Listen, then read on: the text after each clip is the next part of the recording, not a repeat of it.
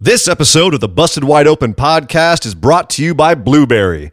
Blueberry offers the best media hosting, accurate listening stats, and their all-new PowerPress Deluxe sites, a no-setup WordPress website for your podcast with all of the necessary links to share your show with the world built right in.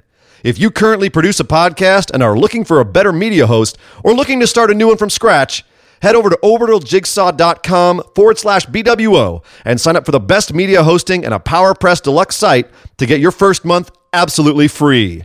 That's orbitaljigsaw.com/BWO, or just use the promo code BWO at checkout for your first month free. And with that said, enjoy the show.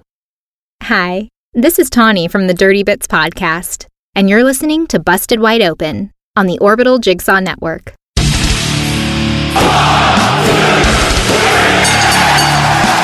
You're listening to the Busted Wide Open podcast, dropping the elbow on the hottest topics in sports entertainment and the world of professional wrestling. With your hosts, Nick Howell and Sir Ian Dangerous. Coming to you from the Orbital Jigsaw Network Arena in sunny Southern California.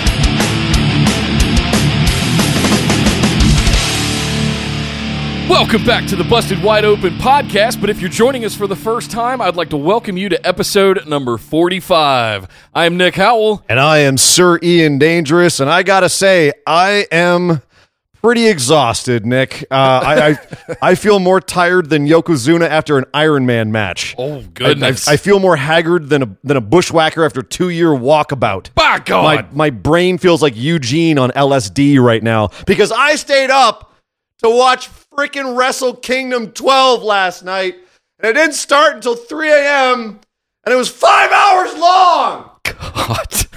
5 hours!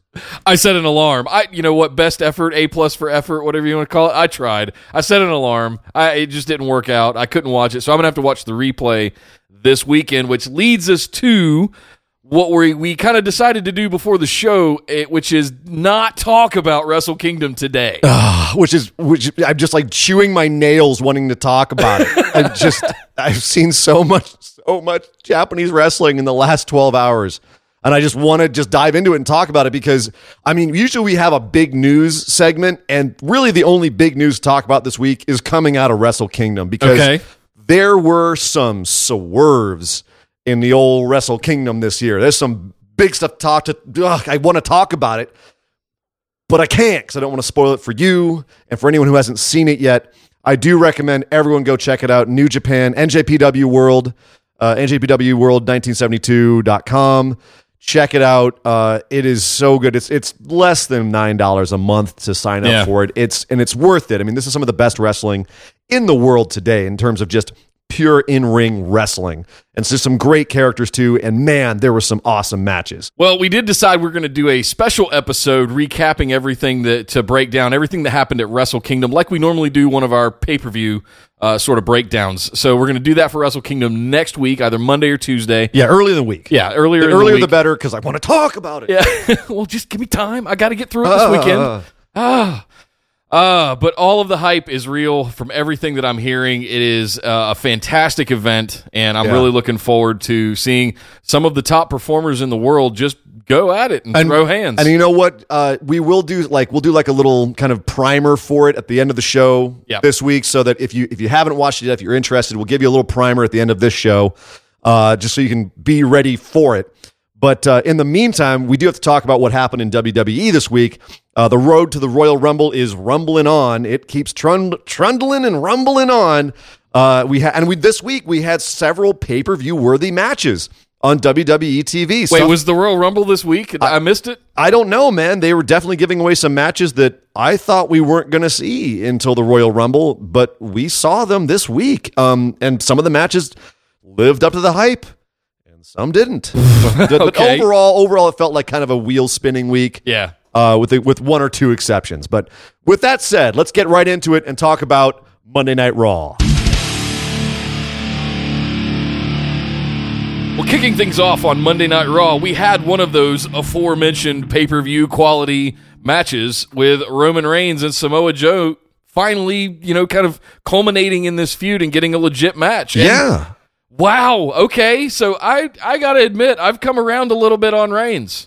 Well, you know what? It was fantastic to watch this, and I'm wondering if it's either a maturation on his part over the course of 2017, or if it's just who he's in the ring with. A little bit of both, I would say. I mean, but here's the thing. Despite everything that we say about Reigns, and this is one thing I keep pointing out, the dude can go in the ring, and he has had some great matches. Even when the one episode we had, when right after he said that he's the best wrestler in the world, and we were all kind of laughing and everything, one of the caveats I gave was he does put on consistently solid matches, and you can't really fault him for his in-ring ability.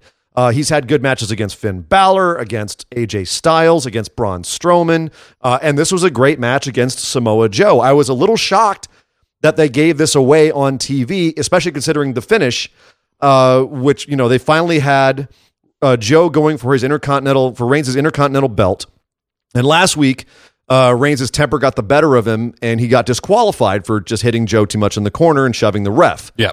And this week, they added the stipulation that if Roman gets DQ'd, that he loses the belt to Joe, so no champion's advantage. And this was a really well-told story in the match. And both guys, both Joe and Reigns, did a great job of selling the story of the last couple of weeks, with Joe targeting Roman's arm that he injured last week. The little ironic move where Joe dove through the ropes again, but instead of injuring Reigns' arm, this time he injured his own. So they had good callbacks. Even John Cone, the ref, played his part to perfection, where he didn't get too involved, but he got involved enough to remind you from time to time that Roman could not get ahead of himself, and he could have been disqualified at any time. Keep that added stipulation in our minds, and keep the stakes up. So it was just a well done match all around.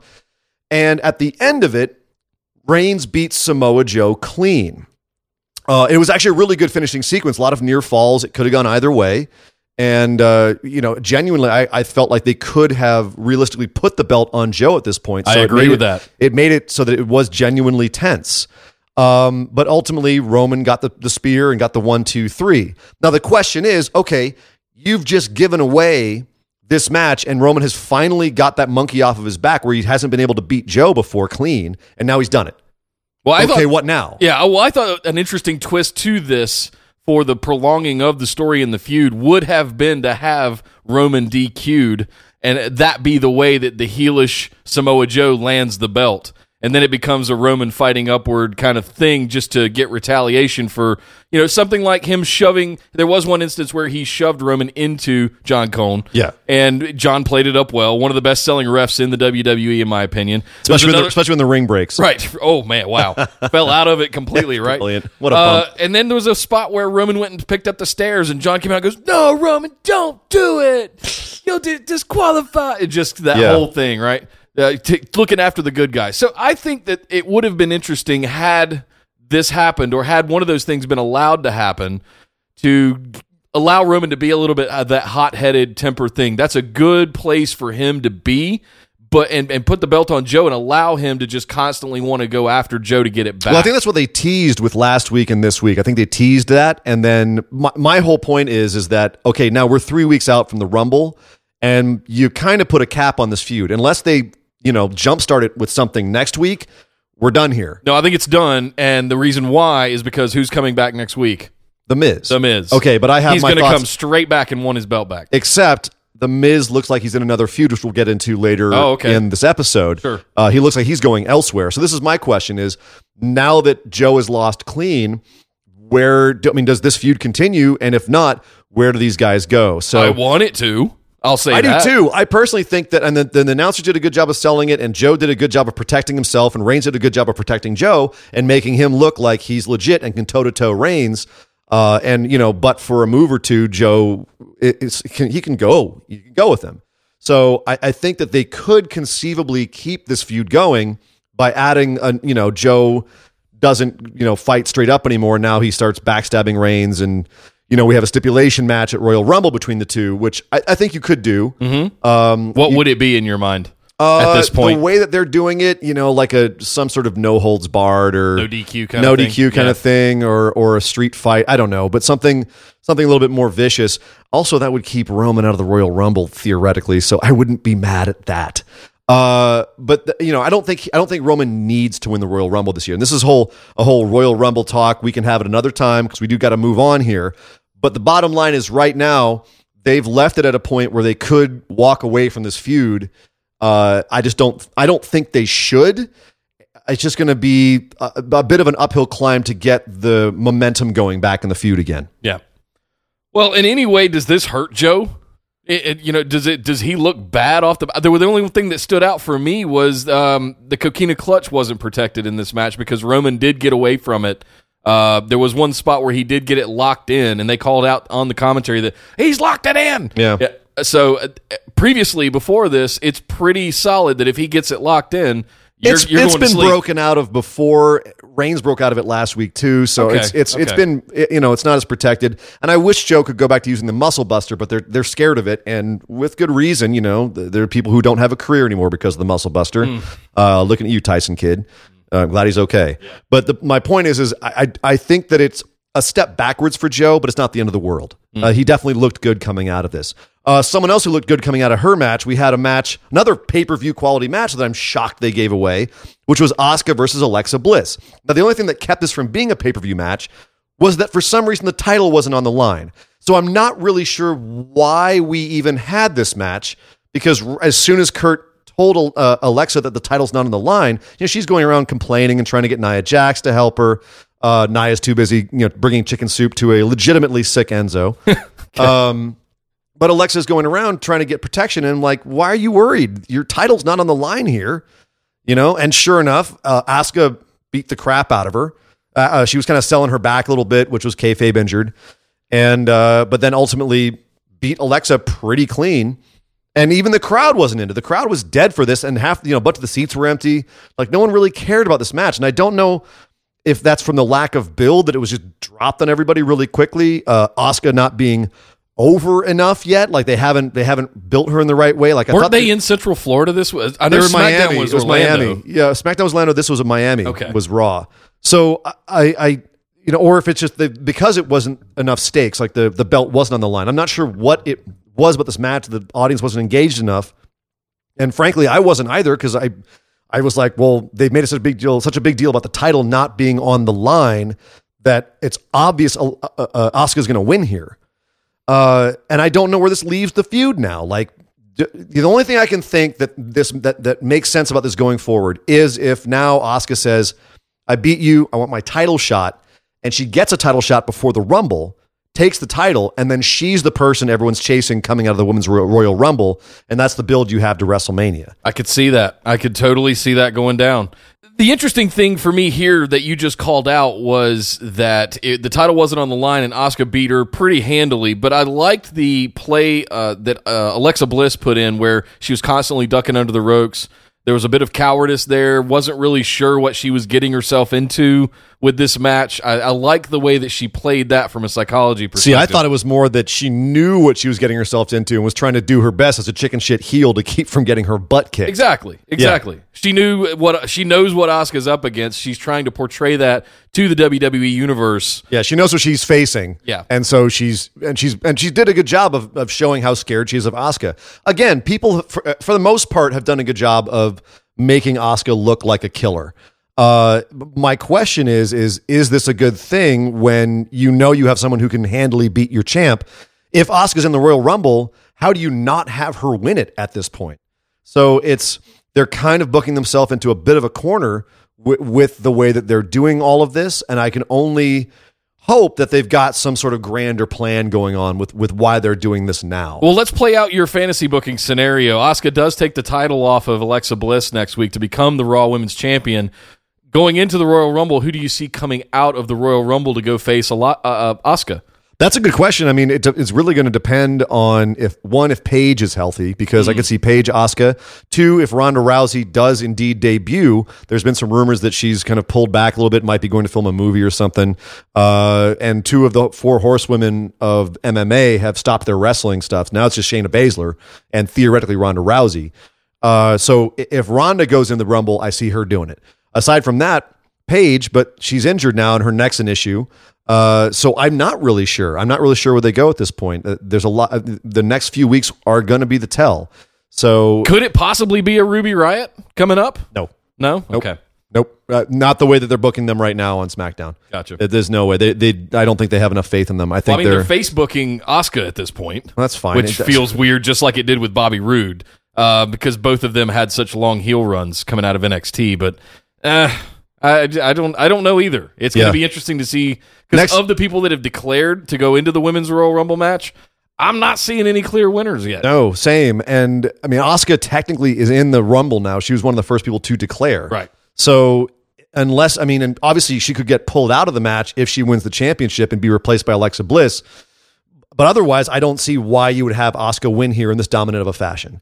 But that being said, so earlier we were talking about other feuds, and you mentioned The Miz. Mm-hmm. So something else big happened this week, and frankly, it would have been one of my big news segments, except the kind of lackluster way that they handled it. And that is that the frickin' Bullet Club reunited. Sorry, the Balor Club reunited this Monday Night Raw. You had Finn Balor had to find two guys to have a handicap match with against Elias and the Miztourage. And so who did he find? But the Good Brothers themselves, Gallows and Anderson, too sweet. And it was kind of like, meh. And I marked the hell out. I marked the hell out too, and the crowd was pretty into it too. We had a whole bunch of too sweet chants, and everyone was into it, and Finn couldn't stop smiling. Yeah, that was funny. He was so happy to be back with his boys. You have two of the original Bullet Club members and one of the pretty OG guys from the Bullet Club, and they're all back together now. My question is, okay, cool, they're back together. I kind of potentially see them. Miz is coming back next week. He will probably replace Elias in this feud. It'll be the Miz and the Miztourage against the Bullet Club, which is, by the way, the second time in the last few months that the Miz and the Miztourage have reunited a major faction. They reunited the Shield, and now they reunited the Bullet Club. Wow, I didn't even put that together. That's impressive. Well, it's impressive, except when you realize that that was kind of a lackluster way of reuniting the Shield, and they had to eventually turn them onto the bar as a feud. Yeah. Because the Miztourage, Miz can hold his own in a match, but the Miztourage are jobbers. Yeah. Whereas Sheamus and Cesaro are beefcakes. And this feud, again, you've got the Miz coming back. Fine. Miz and Finn, I'll watch that feud. But the Miztourage versus the Bar. Now, granted, Gallows and Anderson have not had the best run lately. But at the same time, Bullet Club should be coming back as a major thing. And instead, they're feuding against the Miztourage, which just doesn't feel that big of a deal. Well, for those of us in the know, we know that Bo Dallas and Curtis Axel are have long legacies and are generational wrestlers. Bo Dallas, in addition, is one of my favorite in-ring workers, and one of the best NXT champs of all time. Yes. People forget how good he was in NXT. Yes. He's had no luck in the main roster. But again, it's how they're portraying him now, I guess is what I'm saying. I agree with that, but to your point, the same thing could be said for Gallows and Anderson. I think all four of these guys, there's an opportunity here to make this a legit feud and not treat Bo Dallas and Curtis Axel as like comedy sideshow jobbers as they have been so far in this kind of thing. I think this could really turn and some viciousness could come back out of a Bo Dallas or a Curtis Axel or both, where you see these guys really just have a good feud. And I like two factions going against each other because it gives you so many options for matches and 2-on-1s and all of this other kind of stuff. Yeah, no, I agree. I love the idea of having factions again. We were lamenting early this year about how there's not enough factions in the WWE right now. And so having some little stables, even though there's like only 3 people in the stable right now, that's fine. It's not New Japan. We don't need 10 people in a stable. Three's company. But the fact of the matter is it does feel like a bit of a step down for Finn to be working with all these guys who, I mean, that's the problem, is that Finn hasn't really been on the up and up in the last 6 months since he came back. So now it's almost like he's come down to this level. And as much as I would be excited to see that feud, you know, as far as what you're saying about Bo and Curtis looking more vicious, they sure didn't this week. No. They got manhandled. I don't think Miz replacing Elias is going to change that. Maybe they do a couple more Healy kind of tactics to get over. But my other question here is, are Gallows and Anderson face now, or is Finn going to go heel? I think so. The former. So I wanted to say, to counter what you said, I think, it contributes to why Finn was smiling so much, right? The only thing I could think when I was watching this on Monday night was, yes! Finally, they figured out what to do with Finn Balor. Put him with his boys and look at how happy he was, how fun that match was, how great it was to see Gallows and Anderson. Gallows doing rope runs back and forth, knocking dudes out with the boot. Oh, I've missed these guys. Hot tagging like a mother. Yes, and so... Yes, it's a credit to the factions. Who cares what Bo Dallas and Axel do? I'm so happy to see Finn back in a place where he's happy and is excited in fast-paced matches. For once, I'm excited to see what they do with this around Finn Balor. I don't think it's a step down at all. Maybe from the Universal title picture, sure. Definitely. Absolute top of the card. But this is a really good space for him to be in And I think that, frankly, like given the charisma between the three of the Balor Club guys, we've seen Gallows and Anderson be really funny in promos before. They're very fun to watch. They can be very funny on the mic. And I think if you put them with Finn, first of all, it shows more of his character. Yeah. It'll allow him to kind of break free a little bit more and be more smiley and have more James fun. Deany pocket, like brooding, popping the jacket, brooding Balor, broody Balor, Bruiser Broody. I don't know. Never mind.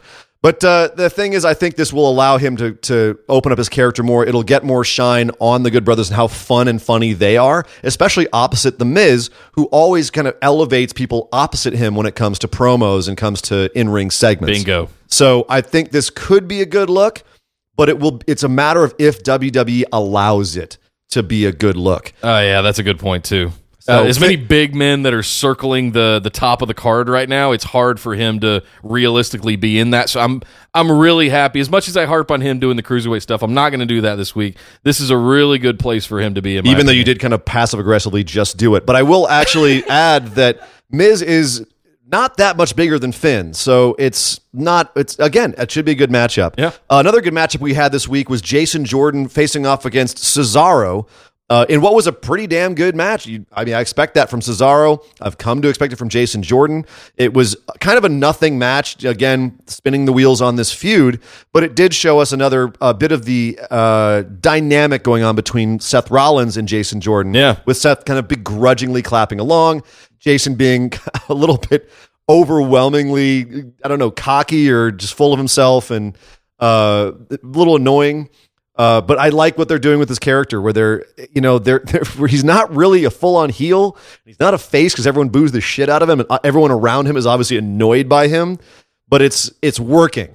It's all working. And I didn't think that it was a big knock on Cesaro. Cesaro loses a lot. It's the kid at the playground you don't want to play with, but you can't be mean and run him off, right? It's that kind of thing. And they must have gone back and listened to an episode from last summer because they're really starting to call out the daddy's boy favoritism from Kurt, all that kind of stuff. Now, in the last couple of weeks, it is going now, and I'm happy about it. Yeah. That's what I wanted to happen last year off the back of that news. So, yeah, this match between Cesaro was fantastic, pound for pound, two of the strongest wrestlers in the WWE. You're going to get some fireworks out of that. You're going to get some excitement out of that. Some really great spots, some great good storytelling, submission stuff going on. Yeah.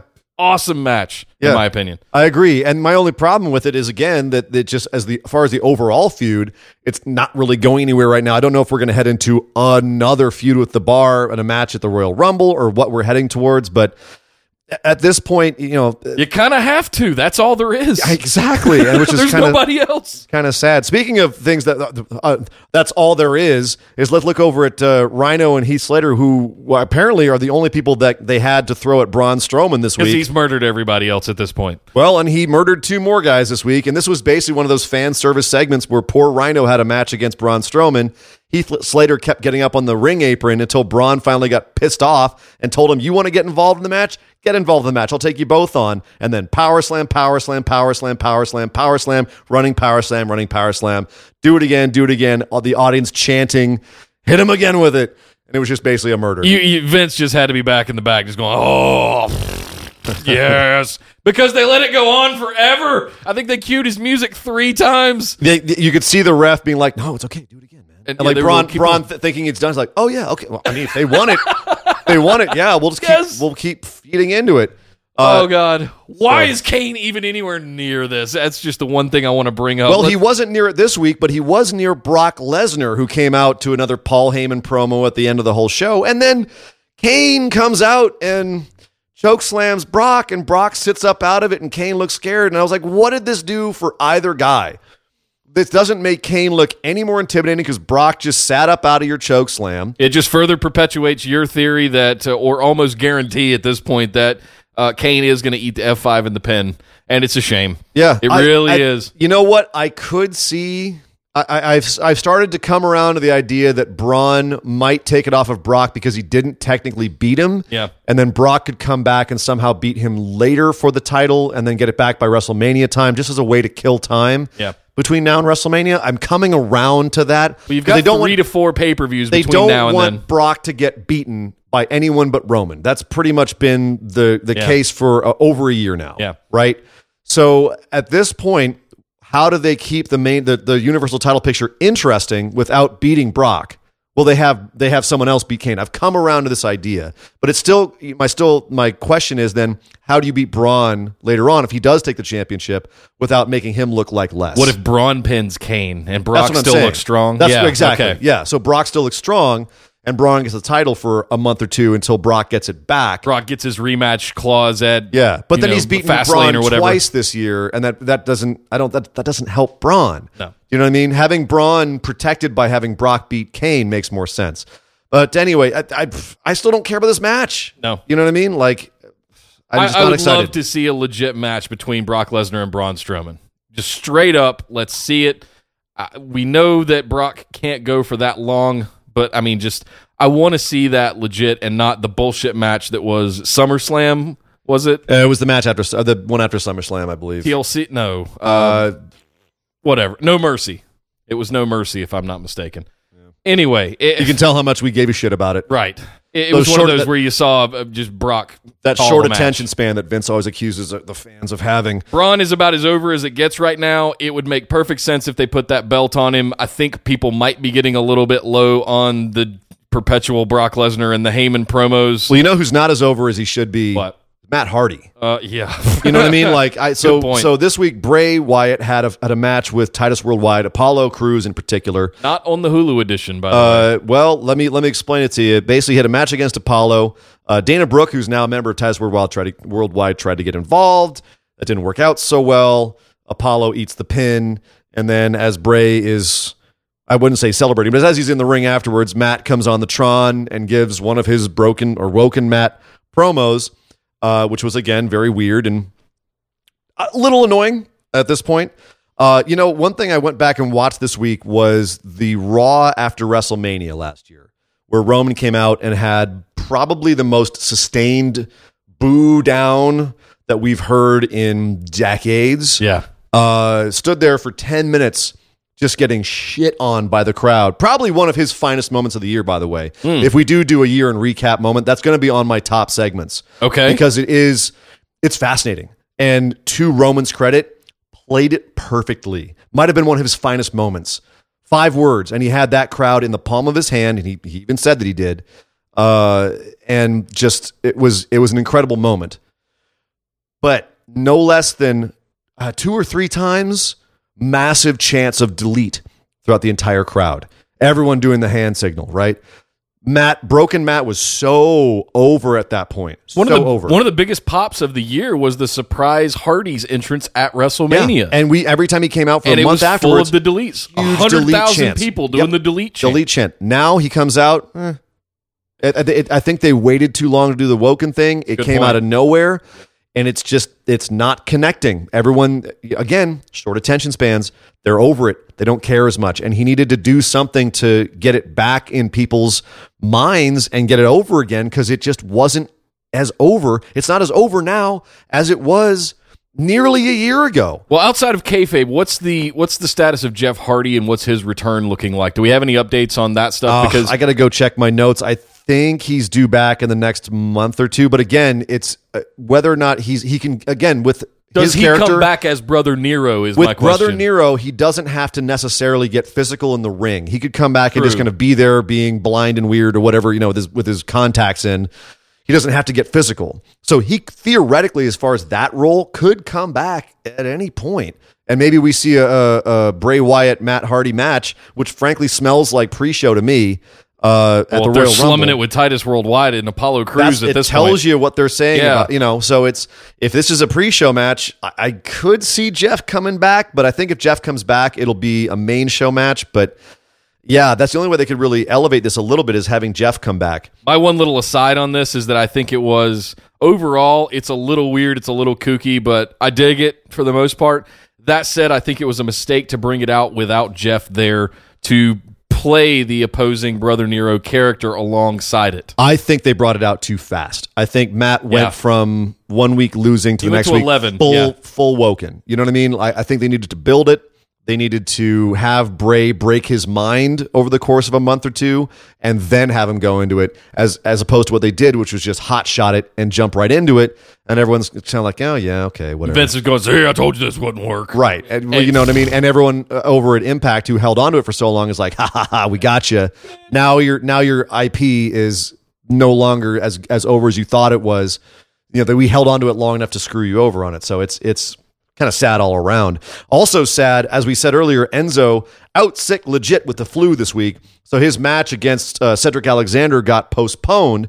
And instead, we got a cruiserweight match between, we had Cedric Alexander teaming up with Goldust against Drew Gulak and Arya Daivari. Doesn't he weigh more than 215 pounds? That was my question, is how is this a cruiserweight match when Goldust is a big boy? Huh. He's a big boy.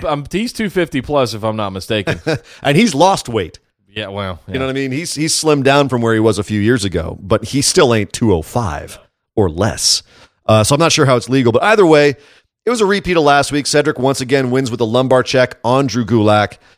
So again, spinning wheels, biding time until Enzo gets better and can come back and have that cruiserweight championship match with our boy, Cedric Alexander. Well, quick aside, put yourself in the shoes of Drew Gulak, Cedric Alexander, and all the others. You just got to wrestle in a match with Dustin Rhodes, with Goldust.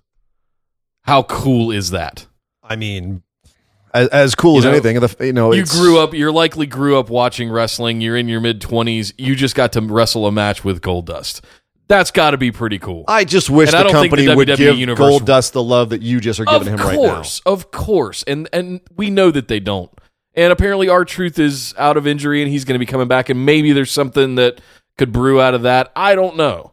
But I think Goldust needs more love than he gets currently, and I have to give a nice hat tip, if nothing else, to the guys for hosting him in the cruiserweight division. Oh, and here's the thing. They did give Goldust some love when they brought Starrcade back, but it was mostly because of the aura of his father. Yep. And he's still kind of in that shadow. At this point, though, Goldust should be getting recognition as, he's one of the last guys from the Attitude Era that's still working at a high level. I would argue he's working at a higher level than Kane, and he's the only other guy, and he's been around longer than Kane. I would argue Goldust was the guy who started the Attitude Era. Oh, really? Fight me. Seriously, he was the first gimmick that went crazy, that had attitude, really got in people's face. Shawn Michaels he was a cocky baby face. I still think he was very much like an older school kind of, he got there, but D-Generation X and him going really wild with that stuff was after Goldust did all of his kind of, like gender stuff and messing with people in terms of the kind of weird sexuality stuff. Dustin Rhodes took a lot of that old like Gorgeous George stuff and turned it up to 12. He went all in on it. He did the point where I never really thought about that before. For me, the Attitude Era has always started with Triple H and Shawn Michaels forming DX and starting their antics, and that point forward. Yeah. 95-ish, if I remember right, maybe 96. But you make a great point. There was nobody doing what Goldust was doing in the 93 to 94 time frame. That's some really good stuff. Well, and here's the thing is, Goldust was doing his stuff well before D-Generation X formed. It formed in 97. And one of the highlights for me of Goldust's career was his street fight with Roddy Piper. Remember that? Vaguely, yes. March of 96 is when that happened. So, and he was doing that gimmick well before that, back in 95 even. So, yeah, I absolutely say it begins and ends with him, and he doesn't get the credit he deserves. Well, while Raw was treading water this week leading up to the Royal Rumble, we had a little bit more action going on over on Smackdown Live. Have I mentioned that I love the biggest feud going on over on SmackDown? Like they're kind of spinning their wheels too. It's kind of been the same thing again as last week, but little extra twists get thrown into it, little extra aspects to it come out every week, and it's just keeping me so engaged. And this week, much like last week where we had a match between Kevin Owens and AJ Styles not for the champions, non-championship, this week we had Sami Zayn versus AJ Styles. And last week, Shane got involved after Sami Zayn jumped on the ring apron. He tried to get Sami kicked out, and in the ensuing confusion, Kevin Owens rolled up AJ and got the win.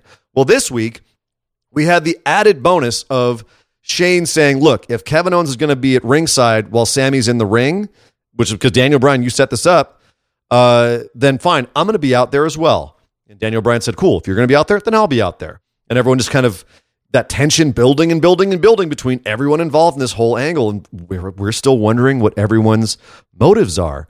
We're kind of starting to wonder about Daniel Bryan's motives. We're starting to wonder about Shane McMahon, if he's going to continue to act megalomaniacal like his father, if he's going to, kind of see what he's doing wrong and let this beef with Kevin Owens and Sami Zayn go, or if he's going to still let this vendetta make him crazy. One thing I want to say about this real quick, before we get into the match details, we were just talking about the Attitude Era over on Raw segment, but this kind of complex feud has the potential to be an era-defining kind of moment for this show. Like, this could go on for a long time. Yep. You could have this energy between AJ, Kevin Owens, Sami Zayn, Shane McMahon go, like we saw with Vince towards the late 90s, early 2000s, him inserting himself into everything with Stone Cold. This could define this new era of the two brands and all of that stuff. That's why I'm excited about this. And one of the things I liked about the Attitude Era, and I don't know whether to credit Vince Russo for this or not, I'd rather not, is the long-term storylines where things kept going in the long term. Even though feuds would change, you'd still have stuff that was getting called back to that had happened a year or so before. You can trace the origins of this feud all the way back, I would argue, before last year's WrestleMania, when AJ and Shane worked out their differences. And then it became AJ versus Kevin Owens. And then it became Kevin Owens versus Shane McMahon. And then it became Kevin Owens and Sami Zayn versus Shane McMahon. And Daniel Bryan gets involved. And now AJ's involved again. This is all stuff that you can see being built, whether or not intentionally, over a long period of time. I would say that this one, you can, like, the major aspects of the feud go back to around SummerSlam when you had the whole Kevin Owens, AJ, Shane kerfuffle when Shane was a horrible ref. But it's great long-term storyline, and I like the fact that they're making it unclear what exactly is going on in Daniel Bryan's head. As I said, I think he's the most interesting GM they've ever had, and he's a fascinating aspect to this. I love the fact that they're having... This has now been put back into the main event. This is now for the World Championship, and it wasn't at Clash of Champions because they had to get rid of the AJ Jinder angle. Yes. Now it is. They had to get rid of Jinder. Let's be clear. He's not gone. We'll talk about him in a second. Yeah. But this was something that they had near the top of the card, but they couldn't legit put it at the top of the card, even though they were spending the most time on it every week because they had to get rid of that. Well, now it's done. Now we can have this at the top of the card. The championship's involved, and it adds more drama to it because you have a title involved now. And not only that, let's talk about the match. Yes, because Sami and AJ had a pretty good match. They both are great workers. Unsurprisingly, outside interference happened. Kevin Owens and Shane got into it, and as a result, in the confusion, AJ takes a haluva kick in the corner and gets pinned by Sami Zayn. So now AJ's lost twice in a row. Which I will take a quick second to say, I love that he's the kind of champ that can lose repeatedly and doesn't lose any of his aura. Nope. It might even take him up a notch because of the way this is being built and played, in my opinion. They could take notes for their number one guys. Roman. That you can have some guy that loses every once in a while or repeatedly and still looks like $1 million, looks like a legit champ. People still cheer the hell out of AJ Styles, and he looks great. Even in defeat, because he gets frustrated. He says, "Fine, I lost it. You both want to come at me? Both come at me. I'll fight both of you." And Daniel Bryan goes, "You want to fight both of them? Okay. Triple threat handicap match at Royal Rumble." Was it a triple threat or is it just a 2-on-1 tag? kind of format. You're right, it's a handicap match. It's not a triple threat. No, because now this is the thing. So a lot of people were saying this is a very heel move on Daniel Bryan. He's showing his hand and saying he's given Kevin Owens and Sami Zayn an advantage. If he was to do that, he would have made it a triple threat because then Sami could have just pinned Kevin and it would have been over. But how is it for the WWE Championship if it's not a triple threat, is my question. It's a handicap. It's whoever beats AJ, basically. Oh, so are they going to be infighting over who gets to get the championship? They might lose it because they go, you pin him. No, you pin him. No, you pin him. Oh, that's great. That'd be a funny outcome. Oh, man. But my point is that, yeah, it's more fair because it doesn't open up a scenario where Sami could pin Kevin or vice versa and win the championship without pinning AJ. They have both. You could make an argument. This is the thing with the Daniel Bryan character is you can make an argument for everything that he does, right? Kevin and Sami have both gotten a pinfall victory over the champ in the last 2 weeks. That means they both have the right to say, I'm the number one contender for the title. Sure. So we put them both in the match against AJ, right? But he didn't make it unfair to AJ beyond the fact that it's 2-on-1, but they still have to tag in. So, and AJ did call out, like, I'll fight you both. So he did open himself up for it. Yeah. And one of the most interesting things after Daniel Bryan made that announcement was Shane McMahon's poker face. Like they thought that was a poker face? They cut over to him, and he was just kind of going. He's had that. He's had several different iterations of that face. Shane's face in the last couple of weeks. Can I call that out too? Yeah. Both him and Daniel have had the greatest expressions, like their reactions to each other. They're keeping it really small so that the crowd can't tell what they're doing unless the camera's really up in their face. Yeah. They're keeping it really small, and it's inscrutable enough that you can't figure out what they're thinking, but it's enough so you can go, oh, man. Ooh, I don't think he liked that. Yeah. Oh, what's going to happen? It's great. It's great TV. It's great wrestling. It's great booking. I love it. So culmination of this, I don't think we're going to see it anytime soon. I think we're really just getting this started. This is going to go all the way to WrestleMania. Oh, I think beyond. Possibly I think this beyond. Could continue because there's rumors of Daniel Bryan getting cleared. There's all kinds of stuff. You could see a feud with Daniel Bryan and Shane McMahon. They could go so many ways with this, and that's part of what makes it great. Yes. I am excited about so many different aspects of this. Yeah. Other things I'm excited about, the freaking tag team division on Smackdown. It is on fire, and it's on lock. Well, kind of. Yeah. Usos faced off against. We're gonna continue to call him American Alpha 2.0. I wish they would just call him American Alpha because that's basically. Although what it is really funny. It is really fun to call them Chad Gable and Shelton Benjamin. But which is really fun. And this was a really fun match. They had a championship match. AA 2.0 had their championship shot at the Usos, and they beat them. I want to tell a fun story here. I lost my mind. I did too, and I did it sitting in a Fat Burger up the street at 9:00 at night, watching it on Hulu on my phone, trying to play catch up last yesterday. Because I didn't get to watch it on That's so funny. Tuesday. I watched this playing mustard. Go ahead. Anyway, I'm sitting in a Fat Burger, eating my burger and my big fat fries. And by the way, for those of you who don't live in L.A., In-N-Out is not the be-all, end-all. Fat Burger. Yes. That's the money. All you hear about is In-N-Out and maybe Five Guys, but Fat Burger is where the real burger enthusiasts go. That's the people that know. Yeah. Go to Fat Burger. Anyway, continue. Yes. So I'm sitting at Fat Burger, and it's actually pretty full. It's one of the few places that are open beyond 10 o'clock around here. So they're open till like 1 or 2. But I'm sitting there, I'm eating my thing, and all of a sudden 1, 2, 3, and I'm like, whoa! Yes! Yeah. What? Lost my mind. I couldn't believe it. I did a full Little John. Yeah! What? Okay! Again, this feud, I've been adamant about this for the last couple of months now leading up to this. I think this is going to be as big, if not bigger, as big of a feud, if not bigger, than the New Day and the Usos were last year. It has the potential to be because, but wait, as American Alpha 2.0 is walking away with the belts, everyone's yelling in the ring. The Usos are yelling. Another ref comes out, starts yelling at the ref in the ring, and says, "No. The two guys that got the pinfall weren't the legal guys. They pulled a Bella Twin swap on them." Well, kind of. Yeah. Kind of. I mean, it was just that the ref lost track of who'd been tagged in. Yep. And Gable pinned, I believe it was Jimmy, but Jay was the legal man and Shelton was the legal man. Yep. So it wasn't the right call. The classic Dusty finish. Yes. And it comes back and the match continues, gets restarted. Here we go again. And then the Usos win and retain. It was amazing. That is great. my other outside of Wrestle Kingdom, because I haven't seen it yet, so I can't comment.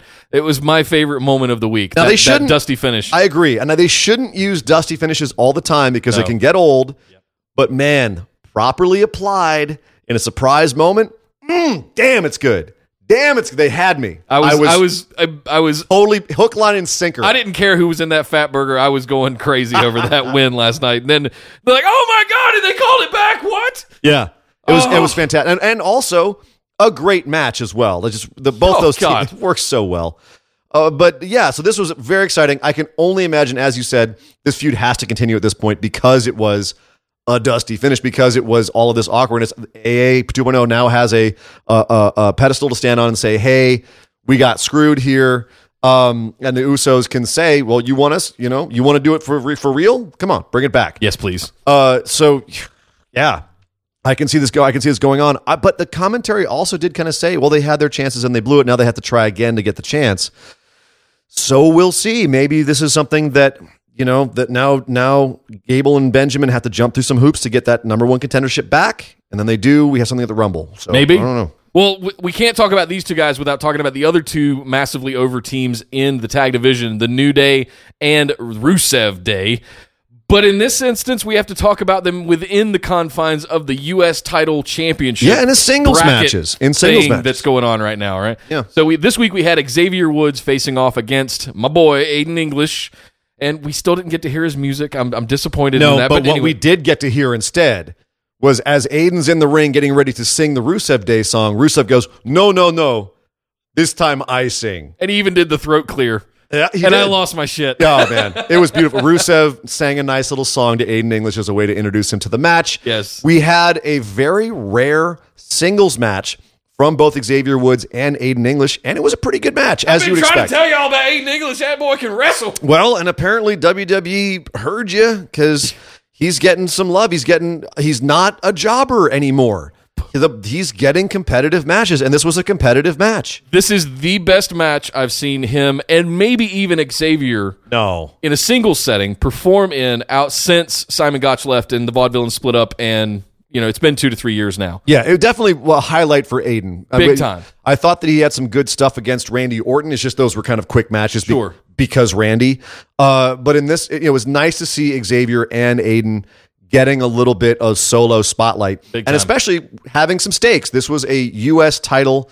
What do you call it? Within the brackets, it's a championship tournament. Sure. So this one was the round 1. And Xavier Woods won, and so he'll be going on. And he's next week he is facing Jinder Mahal. No, not next week. 2 weeks he's facing Jinder Mahal.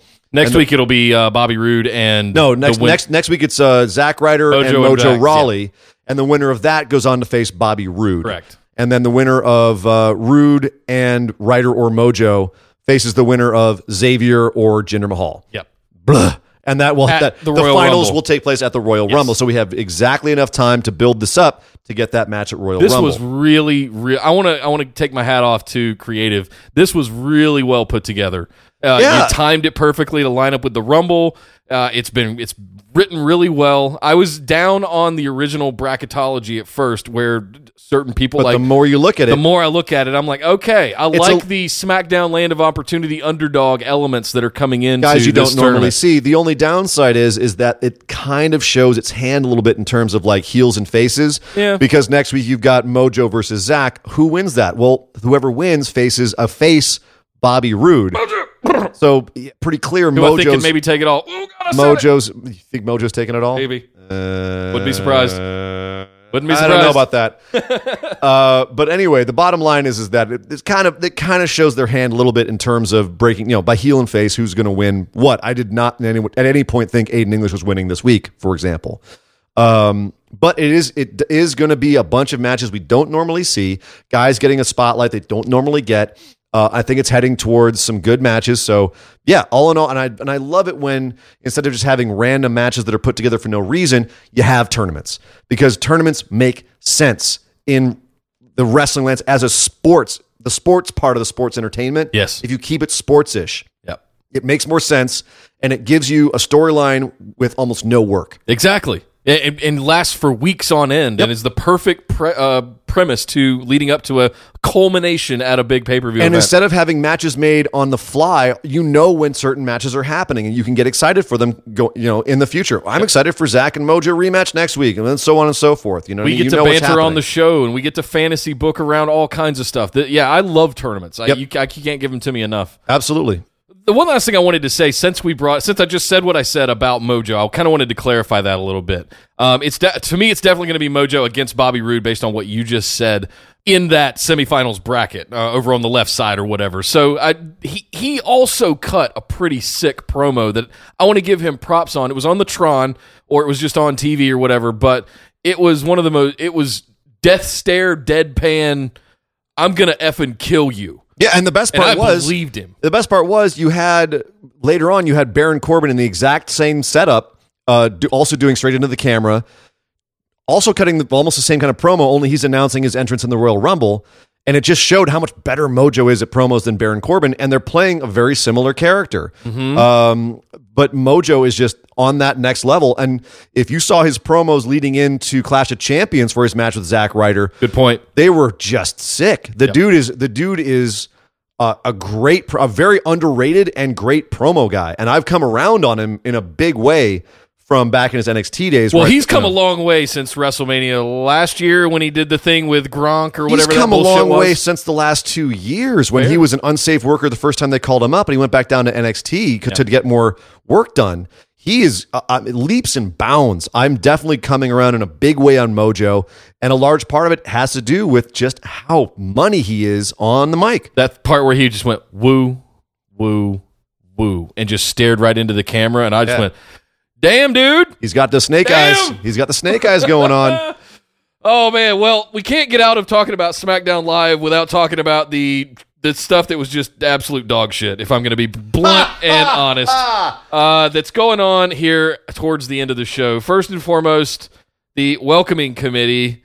I can't believe they're still calling it one that. of the most awful promos I think I've seen. And speaking of good promos, Natty is not. I do like what she's trying to do. It doesn't connect with me. It's not working, but they need to let Lana do what she's good at, which is promos, and be a sort of advocate leader for that group of women. And they also need to stop having the women line up in a line and then give the mic to one and then the other and then the other. Go down the line. Okay, it's your turn. It's your turn. And they try to make it sound natural, but it feels so unnatural because of how they're working. And Tamina should never talk again. Yes, among other things. But anyway, so we had a match 3-on-3, the welcoming committee, the ones that wrestle at least, not Lana, versus the Riot Squad. And the Riot Squad won, I would say, fairly handily, which they needed. And it's the most vicious they've looked. Ruby Riott is getting better and better at playing a heel.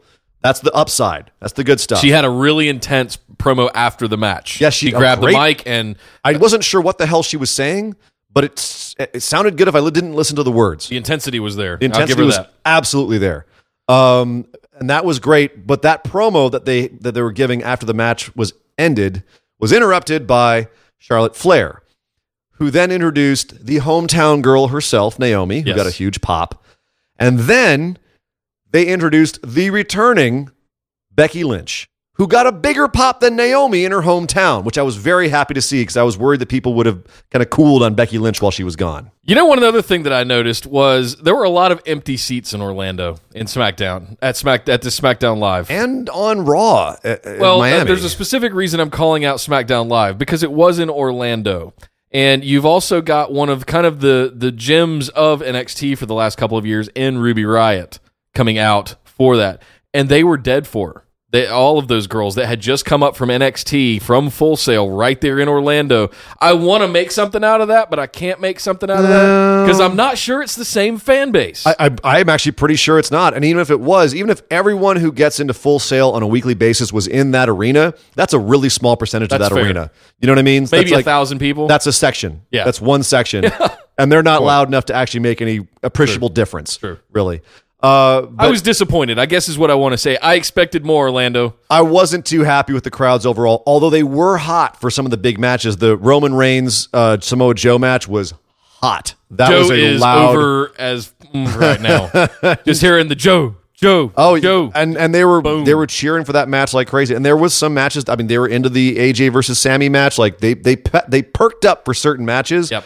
They just didn't have consistent energy. I'll leave it at that. When I see people sitting at ringside in the middle of a match where Shane McMahon and Daniel Bryan and Kevin Owens are ringside right there 5 feet from you, and you're staring at your phone, I'm sorry, I have no respect for you, because you paid hundreds of dollars more than likely to get those seats way in advance, and you can't even be bothered to not be on Facebook during one of the biggest events of the week. I have to say, I definitely had a very similar thought about the crowd in the last 2 days, especially contrasting to the crowds we had the previous couple of weeks in Chicago and whatnot.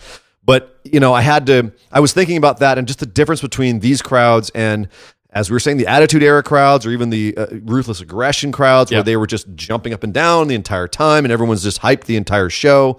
It's much more muted these days, and I don't know what to blame it on. That being said, there was a member of the crowd this week that I was really happy to see, and that was the mailman himself, Karl Malone. Did you see him diamond it up? Throwing the DDP sign, reminding me of his great feud back in the day with Rodman against the NWO. That was a nice little callback moment. Nice 94?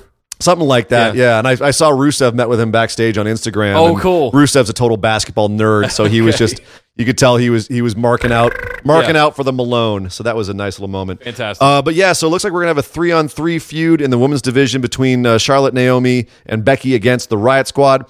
That'll be fun to fill a couple of weeks. I could see some good matches coming out of that, but I'm still I don't care about the women's division. And I'm really sad to say this, but another thing I don't care about anymore is Breezango, the Ascension, and the Bludgeon Brothers. I don't know where the hell they're going with this. We had another week where Breezango was stuck into a match with the Bludgeon Brothers by their supposed friends, the Ascension. Yeah. And the Ascension came out for the save this week. But instead, the Ascension got caught and got beat down. The match never technically started, if I remember really right. Started. Yeah, the whole thing is just weird, and I don't know I don't know if this is just they're biding their time and waiting for something for like the right time for things to really kick off on this feud, or if they don't know where they're going with it. I don't know, and it's not doing anything for me right now. Well, by the way, I generally like the Bludgeon Brothers entrance, but they're starting to drag it out to be Undertaker caliber of length. Like they're just walking down the ramp. It's been the same length, and it's been as insufferable to me as it always has. They need. I don't know what they're doing. Once they get in the ring and murder people, I like them. Everything aside from that, nope, not a fan. So hopefully that starts to move somewhere, because right now it's making me sad. Yes, it's making me very sad. Well, hey guys, that's Raw and SmackDown for this week. We can't get out of here without going over some other noteworthy notes, such as what happened on NXT this week, which was not really anything special other than a full recap of what went down in 2017. If you didn't watch NXT in 2017, this is a damn good episode to start with, because it catches you up on all the storylines for the last year, and it shows you all of the coolest moments. If you did watch NXT, it's cool because you get to relive a lot of those moments you may have forgotten about and some of the cool highlights that happened this year. And there was a lot of good stuff this year. Absolutely. On NXT. Another bonus to this episode is that there is a match that we've never seen before between Drew McIntyre and Adam Cole, with Shawn Michaels as the special guest referee. Oh, okay, now I do have to go watch this, because I didn't watch it because I heard it was only a recap. Oh, no. So I have to go watch this Big now. Shawn Michaels and little Shawn Michaels in the ring together. The prodigal son? Sort twins? of. What? And I will tease you, I'll wet your whistle a little bit more.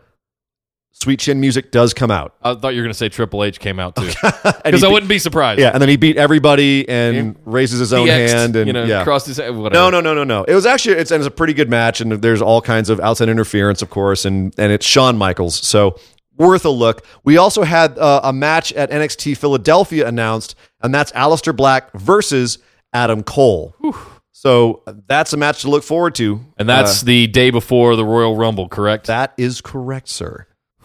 Well, Aleister Black continuing to make his case to be the number one contender for the NXT Championship. Except that he just lost the number one contendership to Johnny Gargano. I get that. I'm still not on board with it, though. You're not on board with Johnny Gargano? No. You're going to be on board with it when Johnny Gargano has almost on the ropes. He's ready to beat him, and Ciampa comes out and screws him over, and the greatest feud of 2018 begins. Calling it now. I agree with everything you said up to the point where Johnny Gargano was in the NXT Championship match. I think he's the number one contender. I understand that. That's what I can't get on board with. It's what? Fine. whatever. Do we want to do this now? No, we'll save it. Okay. Because we have to give a quick rundown of Wrestle Kingdom before we get out of here. Okay. Because no spoilers, though. No spoilers. I will be a good boy, and I will not say anything I could get in trouble for people who haven't seen it. Like me. Like you. Yes. But what I will do is wet the whistles of anyone who has not seen Wrestle Kingdom. My body is ready. Yes. So we had a bunch of matches. I know we've run them down before, but I'm going to give you a quick primer again. We've got just a ton of titles on the line, including the junior heavyweight tag titles. Roppongi 3K is Sho and Yo. It's Rocky Romero's boys. They have the tag titles. They came out of nowhere. They're fantastic. They came back from excursion and they won the tag titles. And now the Young Bucks are coming gunning for their 7th tag titles in a row. Wow. And if you don't think this match is going to steal the show, you have never seen these guys wrestle. Sho and Yo, you may not have heard of them, but they are legit as hell. And the Young Bucks are the freaking Young Bucks. Right. So that's going to be an awesome match. It'll probably be early in the show. You've got the Never 6-man tag belt on the line. It's a 3-man team. Right now, Bullet Club has it. It's Bad Luck Fale, Tamatonga, and Tongaloa. They have the belt. And they're bad boys. They did the Tongaloa and Tamatonga just barely missed out on being the tag champs back in the recent tag tournament that we just had. They just missed out on that, but they went and got the Never belts. So now there's a gauntlet match, meaning that you have everyone having to go through. It's one team comes out, then the next team comes out. Whoever wins that goes on to face another team, and so on and so forth. The last team out are the champions. So they face the battered remains of whoever makes it through the rest of it. So, and this is basically everyone who didn't have a match is going to be in this. So you got people like Toru Yano, Trent Beretta, Ishii are going to be on a team for Chaos. You have a team, it's Big Mike Elgin, the asshole, who I hope gets his ass kicked in. Okay. But he's there with War Machine. They're on a team. Those 3 big boys are on a team together. And I frankly think they're going to lose pretty quickly because everyone hates Michael Elgin now, and War Machine is going to NXT. They're going to go to NXT. War Machine versus Suzuki Heavy Gun, of course, is going to show up. And then Taguchi Japan, which is Togi Makabe, Juice Robinson, Ryusuke Taguchi. They're always fun to watch. So that's going to be just a slobber knocker of a match. One that's kind of disappointing, I thought, was Cody Rhodes versus Kota Ibushi. This was going to be for the Ring of Honor title. Now it's just a one-on-one match. And to me, it's Cody Rhodes having to prove himself. Because you know that Kota Ibushi is one of the best wrestlers in the world. Yes. You've seen him. Most people have seen him from the Cruiserweight Classic. Yes. Right? But watch his matches besides that. The dude is just a phenomenon. He's a freak of nature. Now, why did Cody still wrestle in this match if it was a title match and not Dalton Castle, who took the Ring of Honor championship off of Cody? I mean, that's really the question. I think that Dalton Castle should have come over and challenged Kota Ibushi. I think it's just that it's Cody, and Cody just swung his weight around because, it's Cody. It's Cody, basically. Huh. I think it has the potential of still being a good match. It just doesn't have the weight that it did back when Cody was the Ring of Honor champion. Yeah. The stakes aren't there anymore. So it'll probably still be a fun match to watch. I'm not as excited for it as I was. You kind of look like a doofus because you lost the Ring of Honor belt to Dalton Castle. So anyway. A little bit. But that being said, if you want to have a good match with some big stakes, there's the heavyweight tag titles, which is Killer Elite Squad, Davey Boy Smith Jr., British Bulldogs kid, and Lance Archer, who's this massive biker-looking dude. They're both big boys. They are big dudes. They're big in any promotion. They're huge in a Japanese promotion, and they're the champs right now. And they're facing off against Evil and Sonata, who just won that tag tournament. So Evil and Sonata are Los Ingobernables. They just got, they're on a roll. Evil's had probably the biggest year of his career. Sonata's looking really good, but they're giving up about 6 inches apiece to Killer Elite Squad. So that's going to be a slobber knocker. They're going to have to overcome a big mountain to win that match. Wow. Another match the one I'm really excited for is Minoru Suzuki, who I'm a freak for. Yeah. He's the crazy sadist Yakuza guy. Yeah. And it's him facing off against Hiroki Goto, who's like the old kind of samurai, like badass dude. Well, so Minoru Suzuki is the never openweight champion. He's held this championship ever since he beat Goto last year for it. And he's had no reason to try and give Goto a chance at a rematch. He's like, I don't give a fuck about you. I don't care. What does the never open weight mean? What is that? So that's basically, it means that there's no weight division. Anyone can go for it. It's another division of New Japan. There's the IWGP, which is the big belt, and the never is basically like another division. Gotcha. But it's so anything goes as far as weight class. Think of it kind of like the Intercontinental. It's not the Intercontinental. You have the Intercontinental, the U.S. You have it's kind of like maybe a European championship level of So it's there. It's still a legitimate belt. It's just not as big as the other 3 now. But Suzuki has been holding on to this Never Championship all year. He just beat Toru Yano recently to retain it. And he wouldn't give Goto the time of day until Goto said, "Fine, I'll shave my head," which is a big deal in Japan. It's like it's a disgraceful thing, especially for a guy who kind of fashions himself after a samurai. It's like, fine, I'll disgrace myself. I'll humble myself to you if you can beat me. And Minoru Suzuki said, "Cool. We'll have the match. Well, I'll make sure Suzuki Gun is not at ringside. We'll have no seconds. It'll just be you and me, and we'll fight it out hair for hair. I'll put my hair on the line too. So whoever loses shaves their head in disgrace and walks away. The winner gets the never open weight belt." It's samurai cutting their top knots off. It's samurai versus Yakuza. Oh. It's like heroic badass versus psychopath. I'm salivating. Dude, and these are two dudes who like to beat the crap out of other people. If there ever was one, this might be a somebody's gonna die match. It's definitely a someone might die match. Like anytime you have a Minoru Suzuki match, somebody might die. And it's usually a young lion by the ringside. He'll just take them out. So yeah, that's I've seen the match, and I'll just say the hype is real. Like that was one of my surprise favorite matches on the card. It was really, really good, and the ending was amazing. The Junior Heavyweight Championship match is another one to look out for. It's 4 of the greatest high flyers in the world, best technical dudes in the world, all facing off. There's been a great story build for this for a long time. Some of the story for this match has gone on for years. Wow. Like for instance, Marty Scurll and Will Ospreay. Ospreay hasn't been able to pin Marty in years. That's a monkey on his back. He can't pin Marty Scurll. Marty Scurll has been saying for a long time, death, taxes, Ospreay gets beaten by Scurll. That's the 3 constants. Okay. All right. You've got Hiromu Takahashi, who lost the belt to Kushida, who's also in the match. Right. He lost it to him early this year after he humiliated Kushida, beat him in under 2 minutes back at Sakura Genesis, I believe. And then Kushida came back after being humiliated and won it from him in a monster of a match at Dominion. So they've had a long-running feud. And as I said, Marty Scurll and Will Ospreay have had a long-running feud. So right there, you have the two different pairs having long-running feuds. Right. This is the way it breaks down for this match. So you had Kushida was the champ. Hiromu tries to challenge him again for a rematch. Will Ospreay comes out and one-punch KOs Hiromu in the ring and then challenges Kushida, goes on to beat him. So now Ospreay's your champ. So Hiromu comes back out to try and challenge Ospreay. Well, Marty Scurll jumps in the ring and breaks Hiromu's fingers and then steps in his way, and he challenges Ospreay. And as I said, death taxes, Scurll beat Ospreay, and he became the champ. And so then after that, Kushida, Ospreay, and Hiromu all came out to challenge Marty Scurll. Now, of course, Hiromu came out in gloves and a helmet so he wouldn't get knocked out or get his fingers broken again. Right. But so they became a fatal 4-way. Okay. All 4 of these guys. And they are all, as I said, world-class workers. This match was awesome. Wow. Awesome. Definitely, that match alone worth the cost of signing up on NewJapan.com. And then the 3 big matches, you have the Intercontinental Championship being defended by the ace himself, Hiroshi Tanahashi, the John Cena of New Japan, only with much better hair. And he's well put. It's true. And he's getting challenged by Jay White, the returning Jay White, who's now known as Switchblade, he was out in Ring of Honor for a while. He's from New Zealand. Great wrestler, cool look. That was a good match. And then the big matches, the co-main events, the one that everyone's been talking about, which was Kenny Omega versus Chris Jericho.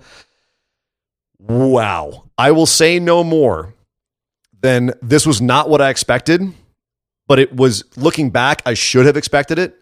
And it was a lot of brutality. Interesting. Very, very good match. Long. Jericho, I can't believe at 47, he does what he does. And this was more kind of Kenny Omega kind of coming to Jericho's style, but Jericho still, he can go. He can go. Absolutely a fantastic match. And then, of course, the big main event, the one we've been building for. This is what I was going to ask you about. The one we've been building for 4 years. Yeah, I was going to say 3 years almost. 4 years, arguably, So this is Kazuchika Okada versus Tetsuya Naito. The last time they main evented Wrestle Kingdom together was 4 years ago, and it was actually supposed to be the main event. It was the last time they had a match at Wrestle Kingdom. It was supposed to be the main event, and the fans were allowed to vote on what should the main event be. And they voted that Naito Okada was not the main event. They voted that Naito was not the main event, and he's been insulted by that ever since. And the fans, he's been trying to get the fans back on his side. Part of his whole tranquilo thing of like, I don't give a fuck, which is part of his whole character, is because, screw the fans. I'm going to do my own thing. And it's his whole thing about throwing stuff back into the audience, and like he won the G1, he was going to throw the trophy into the audience. Well, and that was a callback to the fact that he won the Intercontinental belt and didn't give a shit about it. Immediately threw it away and started actively destroying it and disrespecting the Intercontinental belt because he said, I shouldn't be the IC champ. I should be the champ. This belt means nothing to me. This belt is an insult to me. Wow. I don't care about this belt, and of course he lost it to Tanahashi back at Dominion. Okay, so how was it? Tell me about it. The main event? Yeah. Fantastic. Okay. As you would expect. Did it get a Meltzer 6-star? I can't say it's a 6-star. There was nothing that was 6 stars on this card. There's nothing should ever be 6 stars. It breaks the whole fucking thing. Thank you for that. I don't think there was any match that was 5 stars on here. There was definitely a whole bunch of 4.75s and some 4.5s. There was nothing that was, to me, below a 3.75 on this.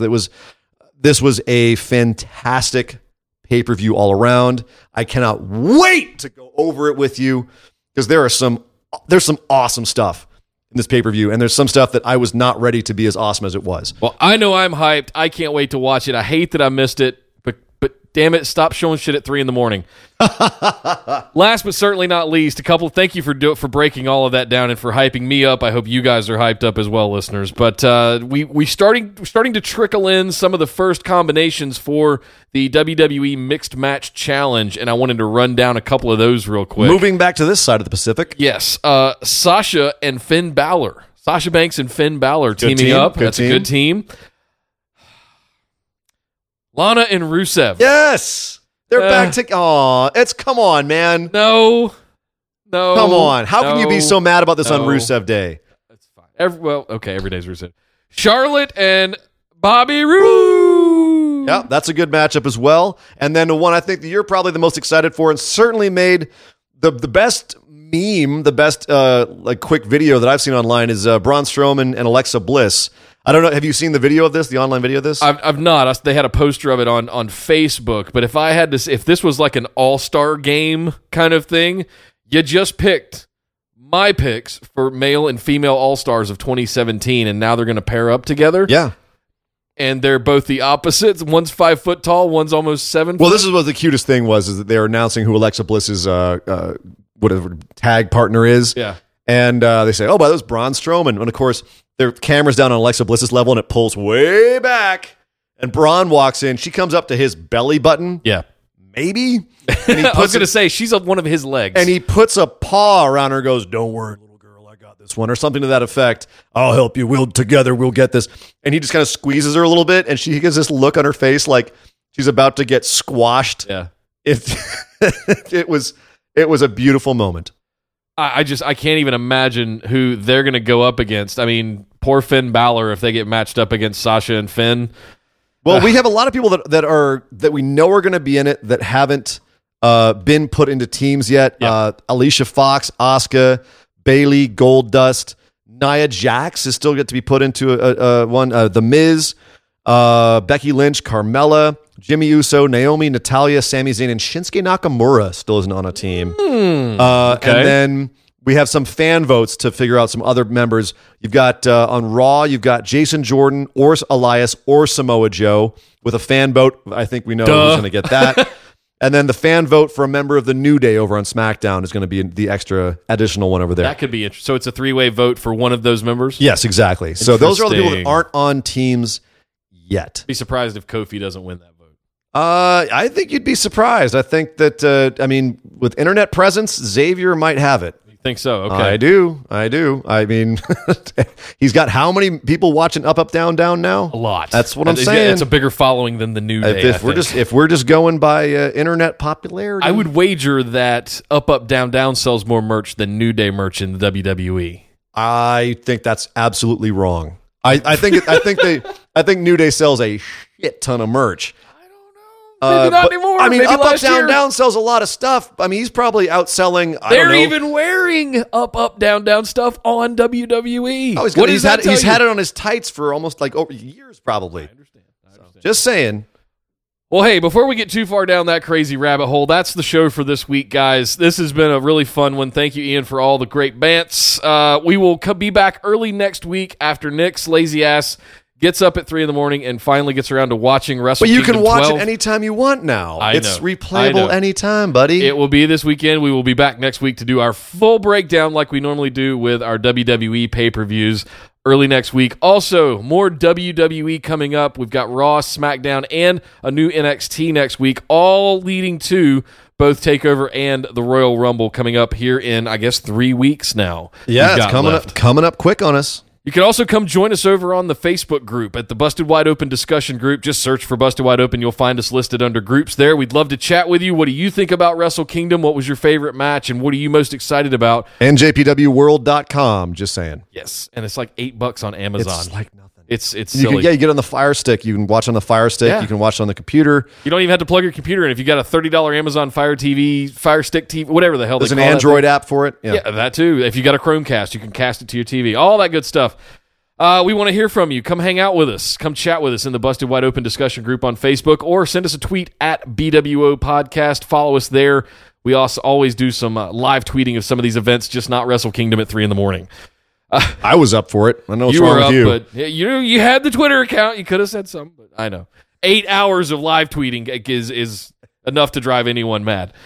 Last but certainly not least, if you want to support this show and rock some sweet swag heading into the new year, head over to orbitaljigsaw.com/store. Pick up some sweet swag, etc. Coffee mugs, t-shirts, hoodies, all kinds of good stuff. But I'm Nick Howell. You can find me over on Twitter at DataCenterDude. And I am Sir Ian Dangerous. You can find me on Twitter at Sir Ian Dangerous. But by God! Would somebody stop the damn match? This show is part of the Orbital Jigsaw Network. For more episodes, subscribe to us on iTunes, Google Play, or Stitcher Radio. For details and show notes from each episode, check us out, orbitaljigsaw.com.